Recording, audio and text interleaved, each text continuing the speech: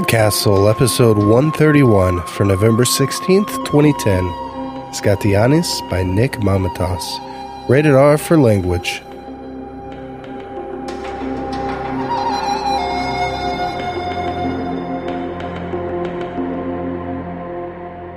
Hello and welcome to PodCastle. I'm your host and co-editor Dave Thompson, and I'm going to tell you all up front, we've got some pretty funny shit for you this week. It's a story about the place where the old ways intersect with the new ways. Skatouioannis by Nick Mamatas is kind of a coming-of-age story, kind of a romance, and totally hilarious. Nick Mamatas gave us a bio, and I'll get to that in a minute. First, let me talk to you about some recent news. You may have heard about the Cook's Source scandal, where an editor ripped off Monica Gaudio's article on medieval apple tarts, published it in her magazine Cook's Source, and when Gaudio notified the editor and asked a donation be made to a charity in lieu of pay, said editor had the goal to tell her that the internet is public domain, don't you know? And the author should be thanking her that they didn't lift the article and put someone else's name on it, and that she should be happy the editor didn't charge her. Well, Nick Mamatas, the internet's most cynical superhero, was the first person to cry foul. Eventually, his outrage inspired others, such as John Scalzi, Neil Gaiman, Will Wheaton, and even CNN.com, all who agreed that, no, the internet is not actually public domain, and by the way, that's stealing. Turns out Cook's Source also stole from other people, including Martha Stewart, Paula Deen, and other foodie celebrities who could actually afford lawyers. Note to Cook's Source, you fell for one of the classic blunders. Never get into an internet dispute with Nick Mamatas when writers' rights are on the line.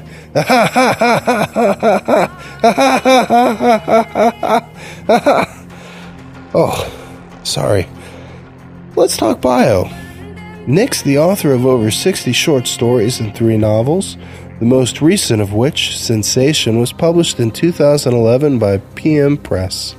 He also wrote Move Underground, a novel featuring Jack Kerouac versus Cthulhu. Need I say more? How about awesome? With Ellen Datlow, he's the co-editor of Haunted Legends, an anthology of retold true ghost stories. 5 days a week, Nick edits Haikusoru, an imprint dedicated to publishing Japanese science fiction and fantasy in translation. Something Nick didn't mention in his bio, but I feel compelled to share with you all, his special power is that when the great literary versus genre debate rears its ugly head online, and someone mentions James Joyce being inferior to, well, pick somebody, Nick Mamatas gets paid $5, just like that. Don't ask how or why. All you need to know is that's how the world functions these days. The story is read for you by David O. Ingolstadt, who last read for us way too long ago The Fireman's Ferry. He's a writer with a day job living in Madison, Wisconsin, and is currently finishing work on his latest novel, a fantasy. So mind your parents, even when they tell you all kinds of bizarre cultural anecdotes, and enjoy the story. Skatouioannis by Nick Mamatas. There's a game I used to like to play whenever I met another Greek person. I'd sidle up to her, or sometimes him, at a party and ask, "So, Greek, huh? What did your father come to this country with?" We always know, and the more pathetic the better. $50, 2 suitcases filled with nothing but underwear, and the phone number of a cousin that had been disconnected the month before, one girl told me. 10 bottles of ouzo and the false bottom of a steamer trunk, a Greek to English dictionary so old autokinito, that's car by the way, wasn't in it, 4 changes of underwear, and a pocket watch he hawked for $20. That's what my friend Costas listed when I first met him in college. His papa didn't get a new watch until decades later, and when he did, it was a mini atomic clock that was smarter than his son. I usually won the game. My father had only a cardboard suitcase, $20, some fascist propaganda workbook about a family of pipe-smoking and pie-baking stick figures named the Taylors, 2 bottles of Retsina, he has about a fifth of one left and threatens to make me drink it at my wedding, and 3 pairs of underwear. He brought something else with him, too. When I was a kid, it was just a nonsense word to scream at my sister and cousins as we ran around the backyard, or a boogeyman threat used to get compliance. "Eat your horta or Skatouioannis will take you away to live with him," my father would say. And who would want to go off and live with Shitty John, the guy who dug outhouses and septic pits back in my father's little mountain village? Not me, so I choked down my greens and hoped he'd stay away. And he did, until I grew up. The first time Skatouioannis made an appearance was the morning of the SATs. I had just started the ignition, was pulling out of the driveway, when the ground gave way. It felt like I'd hit a speed bump or a kid. Then it all went black. The edge of a shovel and a drizzle of broken glass woke me up. He was there, a silhouette with the sun behind his head, branches and telephone wires crisscrossing the sky, poking away at the windshield of my car, which was standing nearly straight up, the trunk and back seat in the sinkhole left by the collapsed septic tank. A mostly empty septic tank. The shovel came down hard. I woke up in the hospital 3 days later, my first year's tuition already spent on a new septic tank and driveway, plus the medical bills.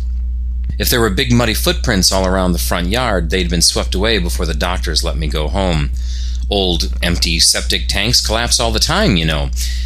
It was another 2 seasons of mowing lawns for the little old ladies my mother knew from church before I actually got to go to school.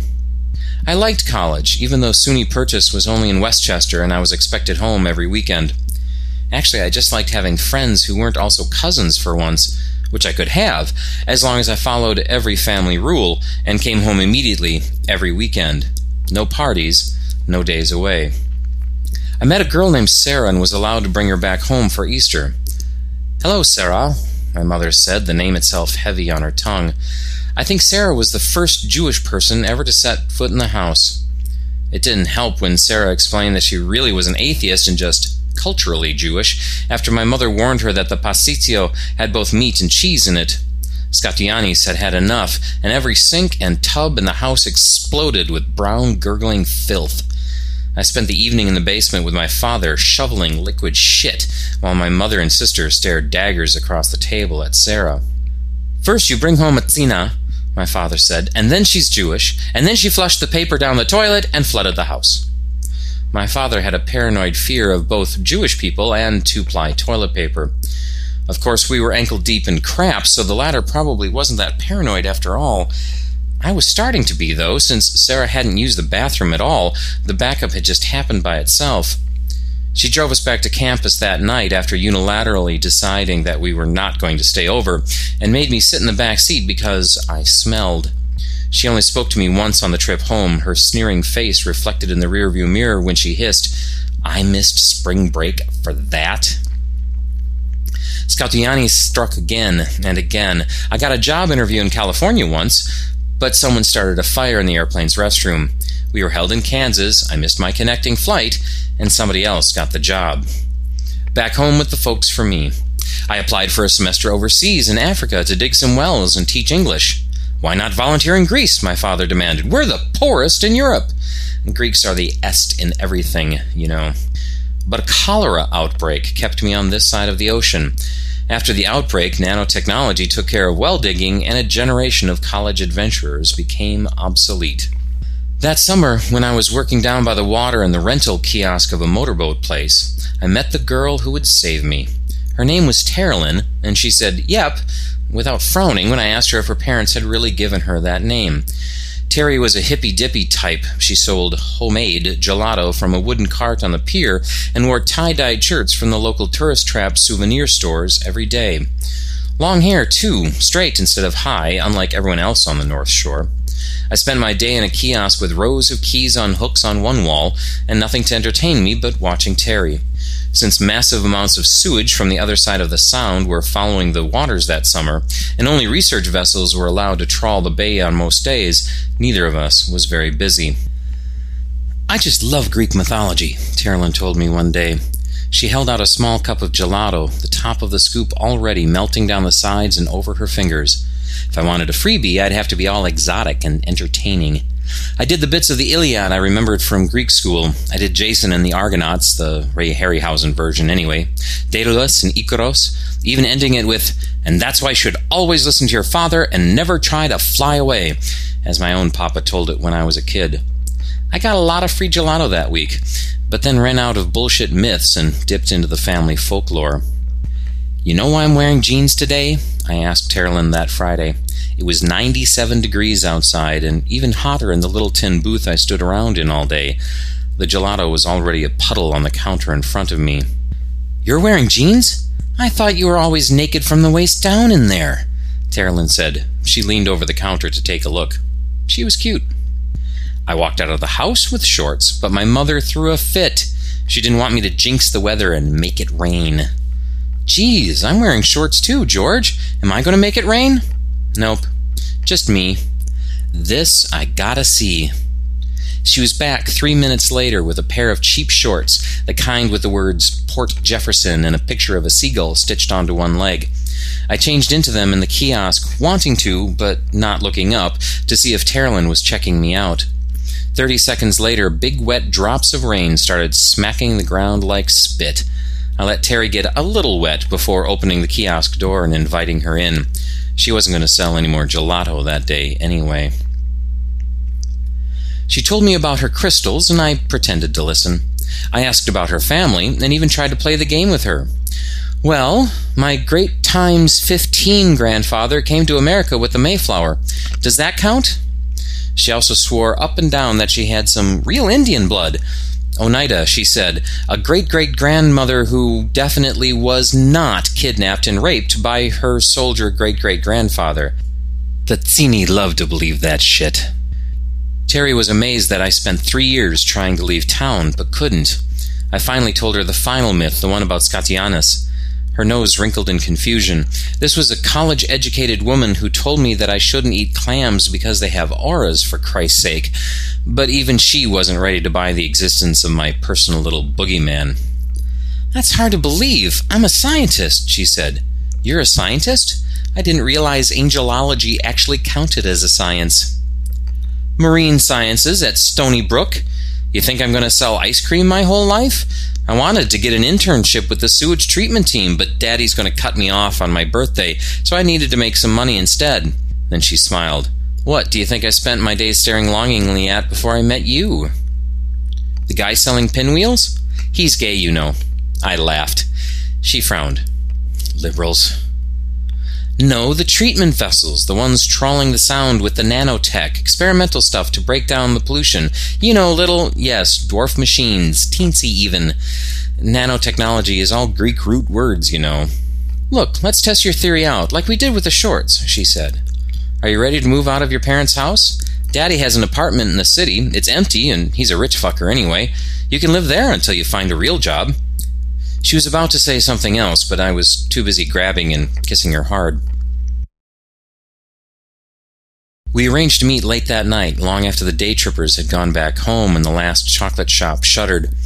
I picked the perfect spot, right on the pier where Main Street met Route 25, where the big traffic sign proclaiming New York City 54 miles stood to guide the tourists back home. Only 54 miles and a lifetime away. Terlin was going to pick me up and drive into Manhattan, and if something scatological happened to either her or me, well, then we'd see what we'd try next. It wasn't Skatouioannis, but my superego that almost stopped me. I packed my bags, got my checkbooks ready, and stowed everything under my bed. My mother had done all my laundry, as usual, and dinner was great, as usual, but I could barely eat or think. Papa and Mama were all smiles for a change, but I could only see their rage-filled eyes. They didn't need to scream at me about my secret plan to leave them all alone. Their voices in my head, always nagging, always shrieking, did it for them. I went upstairs to finish packing. My hands shook as I folded my underwear. I tiptoed to the bathroom and puked as quietly as I could. Mama wasn't above barging into the bathroom if she thought her only chance for grandchildren was dying on the tiles. Then there was the Terlin factor. She was a rich girl, obviously slumming to piss off Daddy as part of her own war against parents. She could get bored at any time and just cut me off. Hell, she could even drive out tonight, maybe in a big red convertible with her real boyfriend in the passenger seat. I imagined him wearing a pink polo shirt and sunglasses at night like a million teen movie heavies, her hippie clothes gone and replaced with a chic look. And passed me by, pointing and laughing as they zipped out of town to fuck on Daddy's expensive leather couch, the one I was planning on sleeping on while Terlin took the bedroom. I didn't even think about Skatouioannis until Terlin was already half an hour late. The creaking of old wheels and the heavy limping clomp of a donkey barely registered over the waves of the sound and the grinding engine of the only boat left puttering around near the marina. I turned and there he was, right on Route 25, blocking both lanes, the only thing between Manhattan and me. The cart was low and wide, with two huge wheels, easy to fill with dirt and shit, easy to tip and unload. The donkey was enormously fat, nearly as broad as the cart, and it had a friggin' horned hump, with thick leather straps wrapped all around its heavily muscled flanks. It lowered its head more like a bull than anything else, and exhaled stinking brimstone, little huffed clouds lit by its round red eyes. And there was Skatouioannis, so tall and thin like a wiry statue, wearing shit-stained rags, a vest and baggy pants, like what my great-grandfather wore in that one photo we have of him. He stood up and raised his shovel high. I half expected lightning to come out of it, but instead he just spoke. One word, like water burbling out of a crack in old sewer pipes. Ochi. No. No explanation, no threat, just a single word, the word of law. That's how a palikari, a real man, gets his way. Never apologize, never explain, just demand respect with plenty of macho to back you up, and you'll get your way. Well, I was scared shitless, but it was time for me to grow up and be a palikari too. I rolled my shoulders and let the duffel bags fall to the ground, then walked out onto the road, right to the yellow traffic lines. I had no idea what I was planning on doing.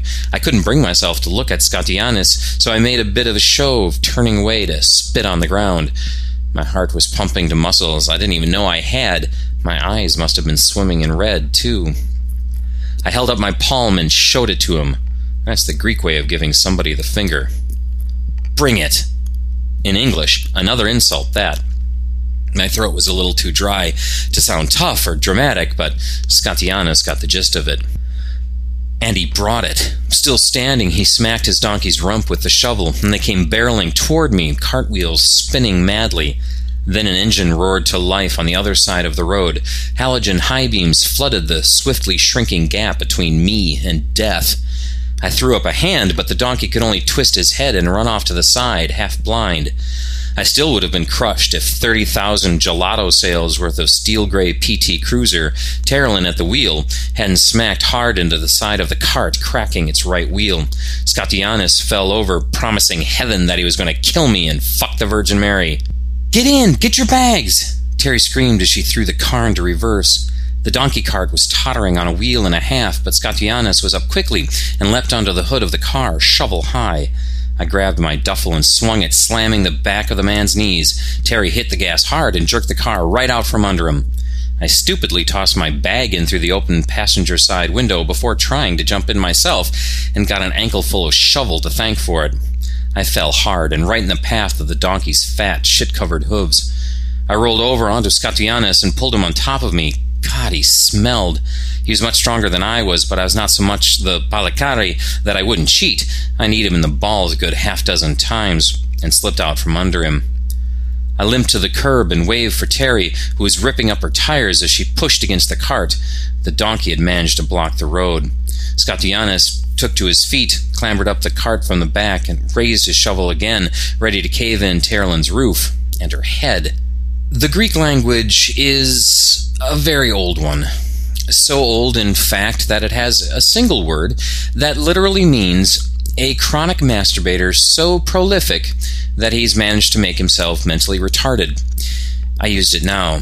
"Hey, Malaka, come and get me."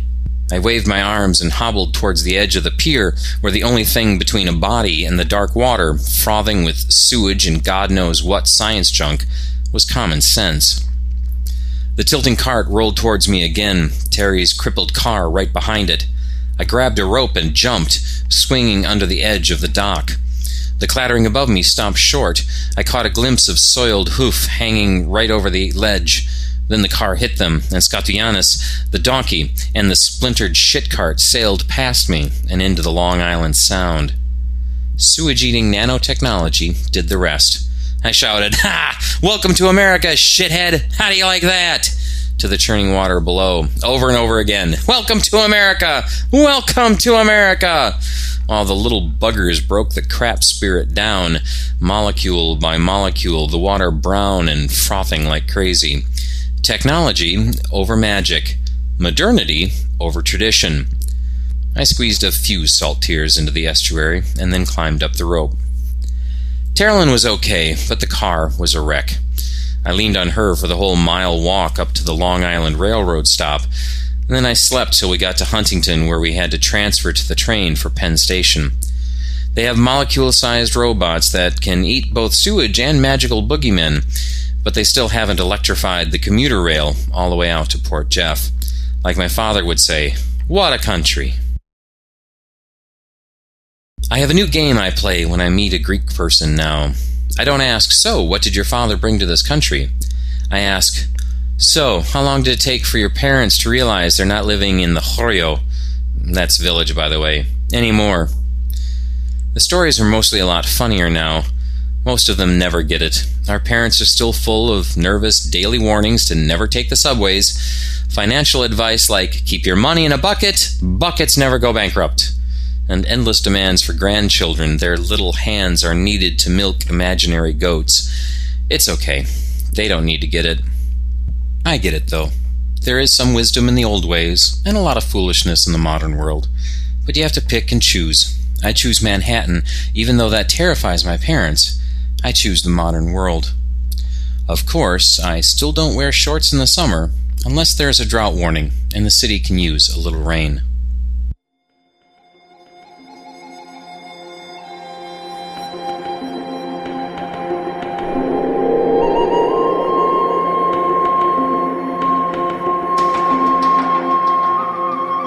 And welcome back. Welcome to America. The hell with that. Welcome to PodCastle, the perfect marriage of the old and the new. Now with nanotech. And kind of amusingly, we're going to go the complete opposite end of the spectrum for feedback this week. P.M. Butler's Squonk and the Horde of Apprentices, read by Wilson Foley. The story of a dragon, and specifically how his wizard teacher Wendell gets his educating groove back. I think, to generalize, most of our listeners felt like Thomas, who said, Squonk! Awesome! Told my daughter there was a new Squonk story, she's 15, she actually squeed. Jay Days said, great story. Pulling off cute talking animals is a totally underrated skill, both for the author and the narrator. Congrats to both. Sweet stories like this are wonderful for making the bitter, harrowing, despairing stories even more bitter, harrowing, and despairing. Nom Nurgles said, usually I'm not a huge fan of read children's stories, mainly having two means that children reading in their time, not mine. I want to hear stories for me, but the story had such whimsy humor and the total lack of tentacles around dark corners, well, it gave me a huge grin and a mildly teary eye. I thought Wilson was fab. Indeed, people loved Wilson's reading, especially when it caused them to roll on the floor laughing horribly. Yeah, he did that way better than I do. Fine. Not everyone was a fan, though. Dame said, oh, I'm a grump. I didn't like this story much. It's alright, Dame. You can't love them all. Wintermute wanted to know when the collected Squonk picture book would be available, and I'd just like to say, me too. I think if I had to pick one thing that made me happiest about feedback for this one, though, it'd be hearing from people who hadn't heard the other two Squonk stories, but who absolutely love this one anyway. There are quite a few of you out there, so thanks for all those comments, and thanks for visiting our forum. Tell us what you thought of this week's story at forum.escapeartist.net. And if you like what we're doing, please visit podcastle.org and consider making a donation. We won't call you a Malika. Well, I won't, at least not to your face, but every single dollar you give goes to keeping our authors paid and allows us to continue to bring a wide variety of awesome fantasy fiction to you each week. If you want something in return, check out poddisc.com and grab a t-shirt or a set of archive discs. If you can't do that, tell a friend or a bunch of them, either the old-fashioned way, talking, or using those newfangled social networks that's all the rage for you kids. Either way, thanks. That's all for this time. Thanks for letting all of us here at PodCastle share another story with you. PodCastle's made up of Associate Slushmeister Editor Ann Leckie, Sound Guru Peter Wood, and your lovely and badass editors, Anna Schwendt, and myself, Dave Thompson. For the record, I'm the lovely one. We'll be back next time with not one, not two, but 3 stories. Until then, keep your minds out of the gutter. Really, keep all of yourself out of the gutter. Watch out for shit boogeymen with shovels and donkey carts. And we'll see you in a week. PodCastle is a production of Escape Artists Incorporated and is distributed on a Creative Commons Attribution Non-Commercial No Derivatives license. Share it, but don't change it or sell it. Our theme music is by Shiva in Exile. You can find them at magnatune.com. You can discuss this episode of PodCastle or nearly anything else on our forums. Just visit forum.escapeartist.info. And if you like science fiction or horror, be sure to visit our sister podcasts, Escape Pod and Pseudopod. And if you enjoyed this episode, tell a friend, or post to your blog about it, or consider donating via the PayPal link on our site. Jack Kerouac said our battered suitcases were piled on the sidewalk again. We had longer ways to go, but no matter, the road is life.